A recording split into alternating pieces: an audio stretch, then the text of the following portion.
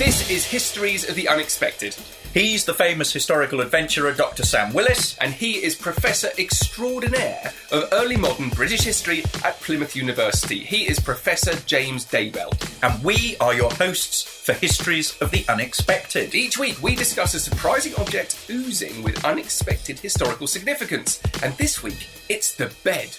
Which is all about the bed as the entrance into and exit from the world. It's the birthing chamber and the deathbed. For me, it's about temporary beds and bedding. It's about military campaigns and mobility.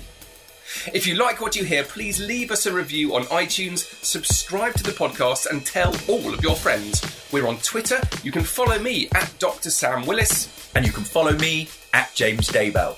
We're proud to be part of the excellent History Hit network, home of Dan Snow's History Hit and other great shows coming soon. And you can find out more about what we've got planned in the forthcoming months, show notes, video clips, photos of everything we discuss, and much, much more at historyhit.com/unexpected.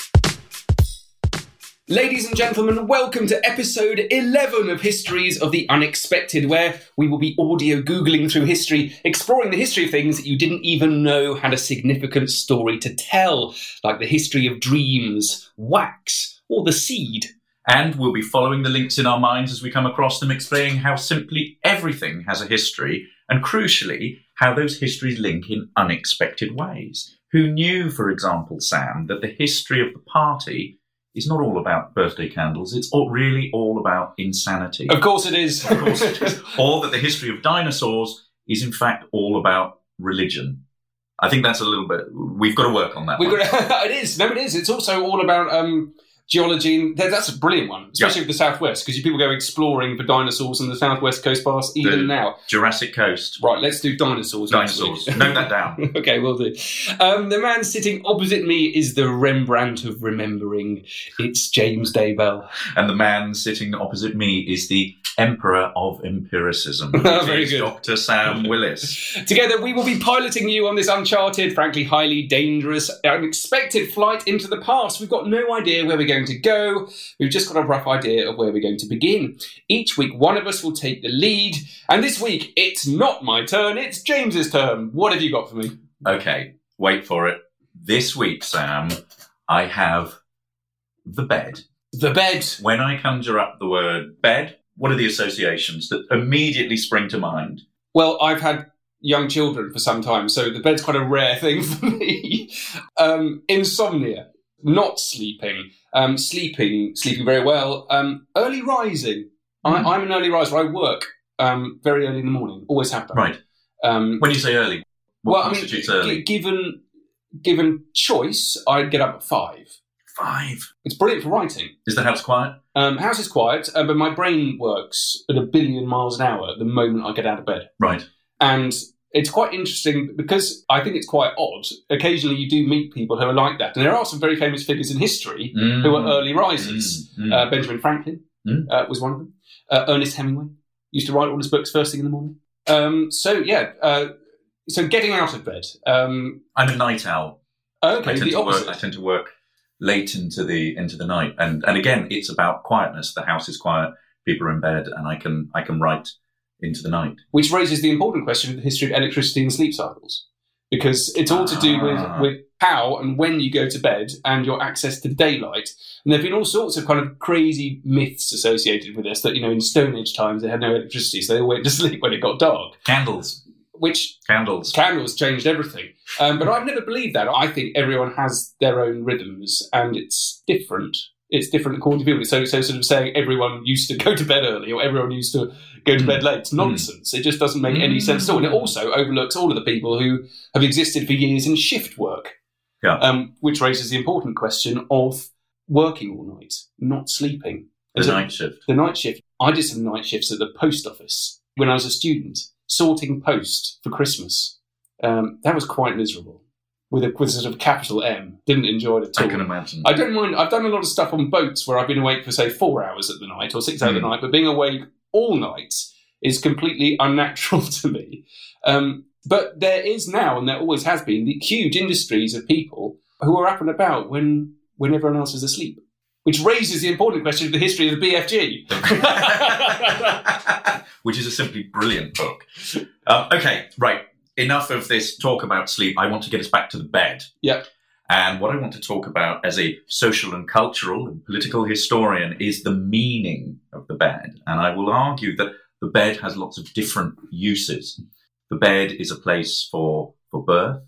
The bed is, of course, a place for conception. So it's a bed, the bed in terms of sex and attitudes to sex, but it's also the deathbed. And it's the deathbed that I want to start with here.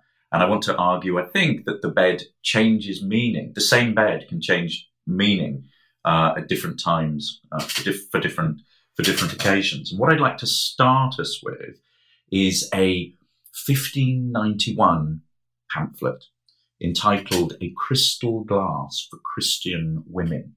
And it was produced by a man, Philip Stubbs, and it's an account of the death and life of his wife, Catherine. And Catherine was only 19 and a half years old.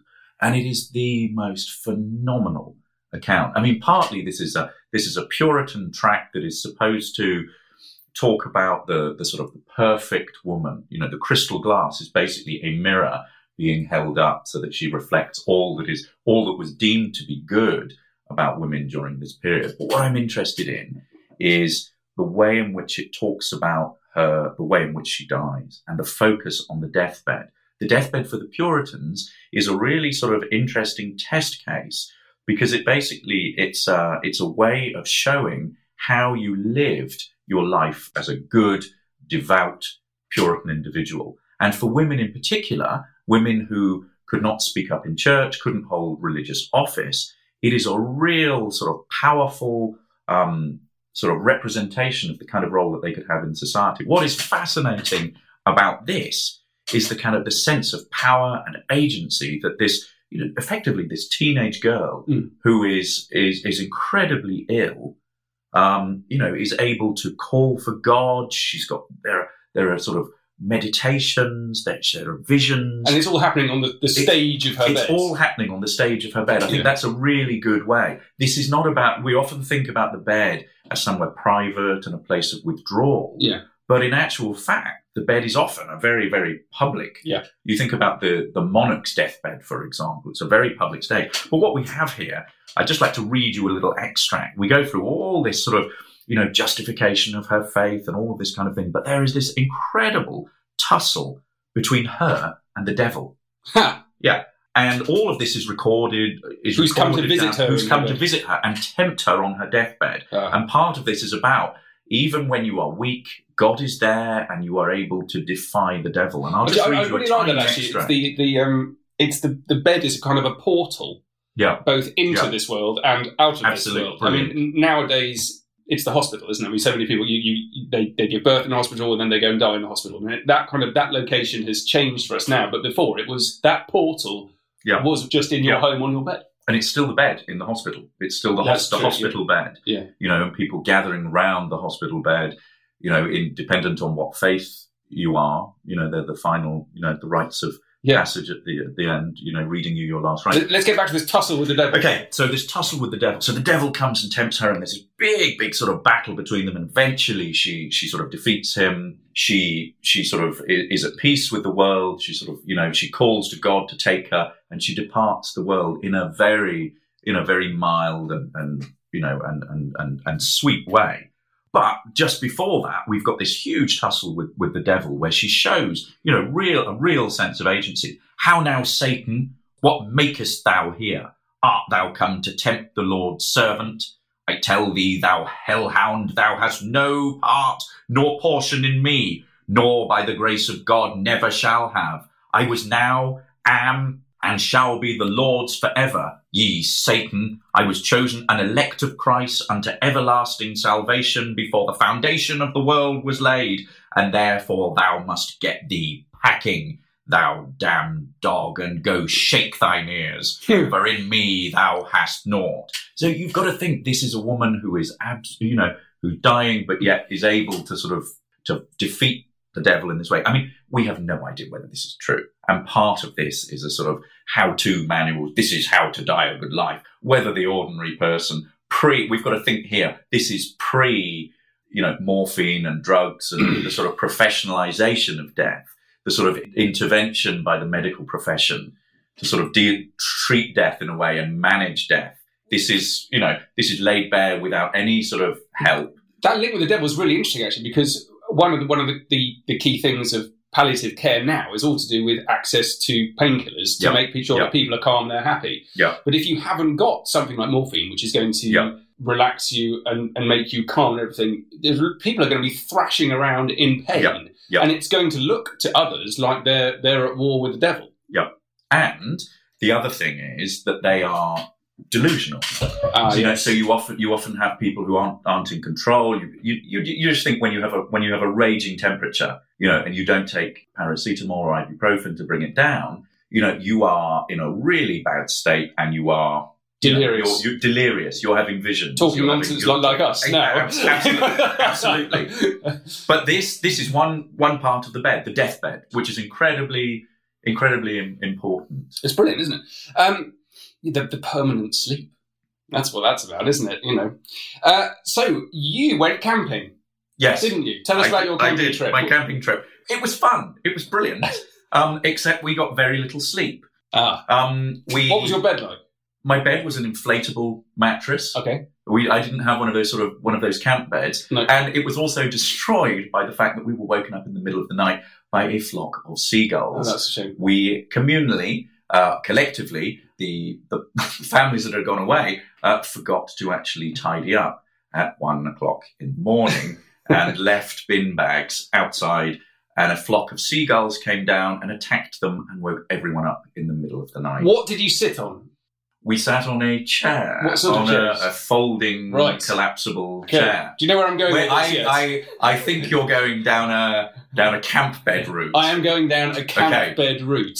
Brilliant. Now, I've always been interested in this because if you go to sort of really impressive antique furniture dealer, occasionally you get these camp beds. They're called campaign beds. Okay, they're designed for army officers to take their furniture with them to the middle of India or wherever they're going, kind of over the Himalayas. And they're usually beautifully made walnut chests. They're incredibly heavy. So some poor sod's got to carry that around or it's going to get strapped to a mule. But there was a huge industry which was linked to the expansion of the British Empire to do with providing British officers, so high-ranking British soldiers, with a measure of comfort whilst they were out on campaign.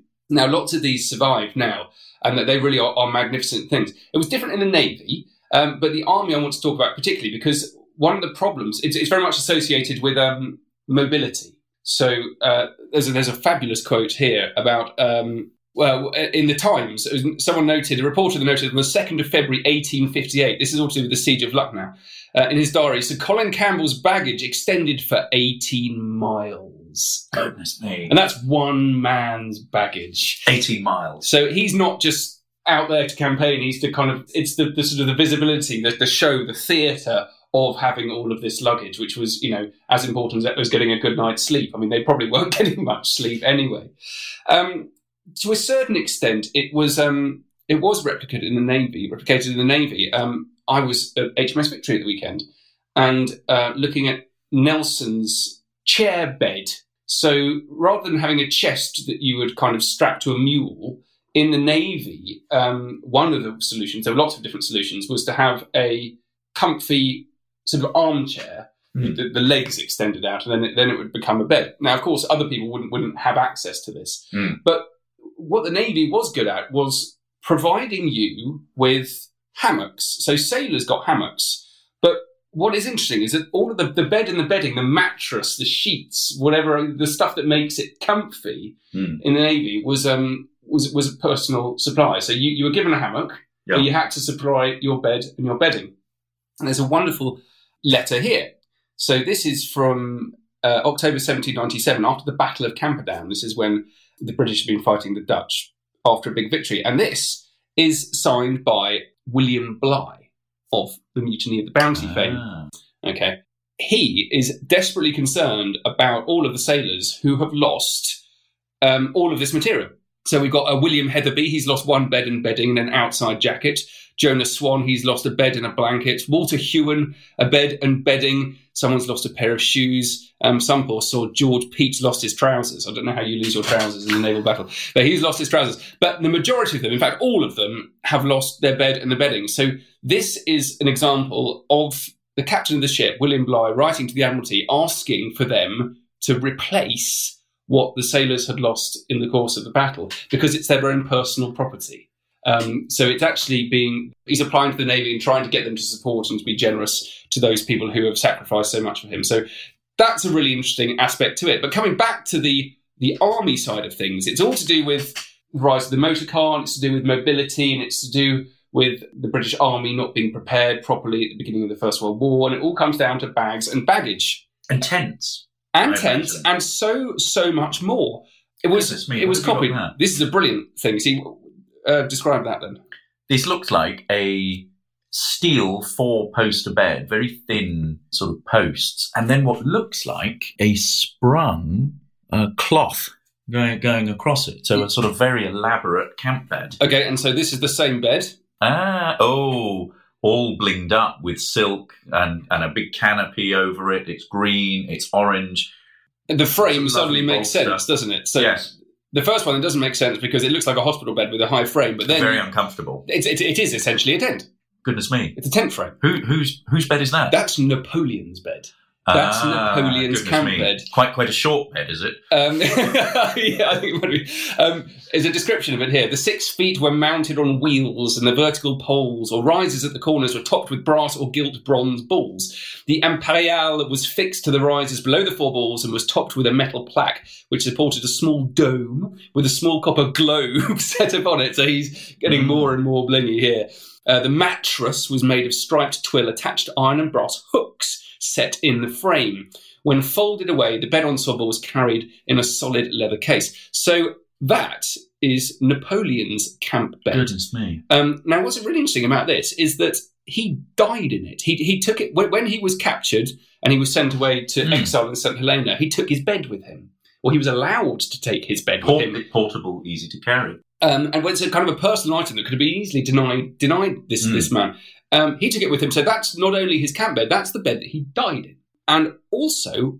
So we're back to the deathbed. Back to the deathbed. And one more example, the Duke of Wellington, he died in reasonable comfort at home, or certainly in a house, but he died in his camp bed. So there's something going on there about soldiers having lived a life on campaign, or sort of wanting to sort of exist in their memory and choosing to carry on sleeping in their campaign bed at the end of their lives. So it has this kind of emotional connection with them. I think where we're going with this is also the huge variety of beds that we're talking about. I mean, you think about how the bed as a concept itself, as an invention, has changed over time. You know, you think back to very sort of basic beds that people would have slept on. You know, in the medieval period, you know, a bed for somebody who was pretty poor would be no more than straw. You know, and you would put on a cloak or a blanket, and you would quite literally, if you were lucky, hit the hay. Yeah. You like where I'm going with that one. But then over time, we see, you know, much more sophisticated hierarchical beds, you know, for people of status and honour. What do you think? You hit the duck feathers. You hit the duck. You hit the silk. You hit the silk. What do you think of this?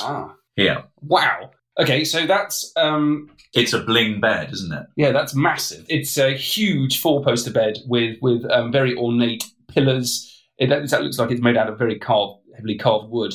And then attached to the bottom of it, you've got lots of tassely silk, all in red and yellow, with an enormous bed. And then behind it, you've got... Wow. Yeah, so that's a kind of a carved bed head. Yeah. Very, very ornate. It looks like carved oak, so it's dark. Wow, what is that? This is, if you want to see this, go along to the Victoria and Albert Museum in London, Kensington. This is the Great Bed of Ware, which is thought to have been constructed in about 1590 or thereabouts. And it was constructed for an inn in Ware, in Hertfordshire. And this was a status bed. This was a bed that you were supposed to, that you would want to go and sort of see. This is the sort of equivalent of a boutique hotel. The penthouse the penthouse, come and sort of and sleep in this fantastic opulent bed. It becomes so famous that in Twelfth Night, Toby Belch is referring to a piece of paper that is big enough to fit the great bed of Ware. I mean, the question that immediately comes to me there is, how many people can you fit in that bed? It's huge. This must be the equivalent of a super, super, super sort of king size bed. This must be sort of 10, 12 feet wide. Yeah. This is an enormous bed, but it's supposed to be for two people or one person, which brings us to sleeping patterns and sleeping habits. How many people share a bed? You think about a husband and wife, and whether they share a bed. You think about, when a husband is away, a female servant might share a bed for company. If you have a look at architectural plans for 16th, 17th century prodigy houses, that's also fear of being asleep. Or it's fear of being alone. Okay. It's possibly fear of being alone. But if you have a look at architectural plans, people will have separate bedrooms. So husbands and wives don't necessarily sleep together.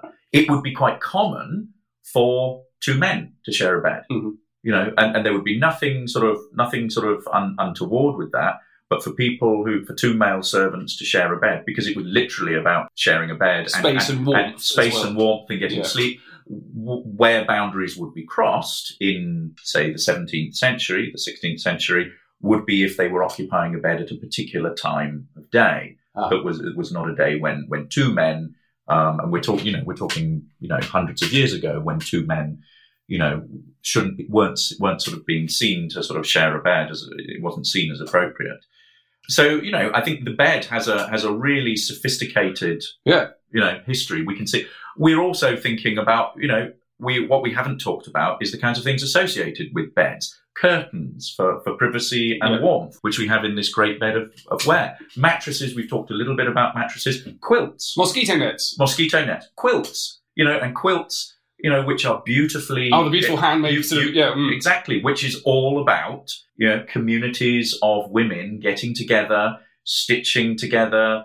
It's about female sociability. It's about female networking. It is about, if you think about the kinds of, not only the kinds of labour that goes into it, but also the kinds of designs that go into it, this is often about the transmission of family history through fabric like that. So the bed is incredibly powerful. Pepys, Samuel Pepys and the bed. Okay. Samuel Pepys, if you read his diary, Samuel Pepys never had sex in a bed. And Pepys was having sex all the time. But for Pepys, sex was not with his wife, but it was with a whole host of other people, and it was in corridors, it was in... Was it in other people's beds? It wasn't in other people's beds, no. It was elsewhere. Right, it was around. It was in sort of secret corners, and when he sort of had these secret assignations. And he was a busy man. He was a very, very, very busy man. But for Pepys, the bed is about... We're back to the bed being this sort of sociable space. Yeah, the bed is a public bed. The bed was where you did business. He records, being in bed with his wife, reading, talking. One of his constant refrains is, "and so to bed." At the end of each. So we know a lot about sleeping habits. But I think that raises the question of what you do in a bed, which is really interesting. So reading, chatting, it certainly isn't just about sleeping at all. Yep. Pillow fights. Yes, all of that. Pillow talk. Yeah. Pillow talk, intimacy. It's also about intimacy. And if you have a look at how the history of the bed has developed, what we've moved to in the sort of modern era is domestic privacy, the sort of rise of the bed as a sort of romantic association with two people. We see the rise of things like the duvet, the silk sheets. It's all about that kind of thing. You look at how fancy country hotels would advertise and market themselves. The bed is often, a really key element of that. Well, we've gone everywhere again, haven't we? Yes. Where have we gone? Recap. We have gone India, campaigning in India. You started with... The Devil in the Bed. The Devil in the Bed. We've thought about different types of bed, hitting the hay, hitting the silk. We've seen that enormous bed, the bed of Ware, 1590s. We thought about behaviour in the bed and how people behave and how that changes when they get into a bed, which is fascinating. So ladies and gentlemen, there we go. I hope you enjoyed it. Do remember, you're the most important part of this podcast. Get in touch with us and tell us your stories about beds in history. Send us photographs of beds in history. And, of course, make suggestions for future podcasts. But for now, that's all. Thank you very much for listening. Bye. Goodbye.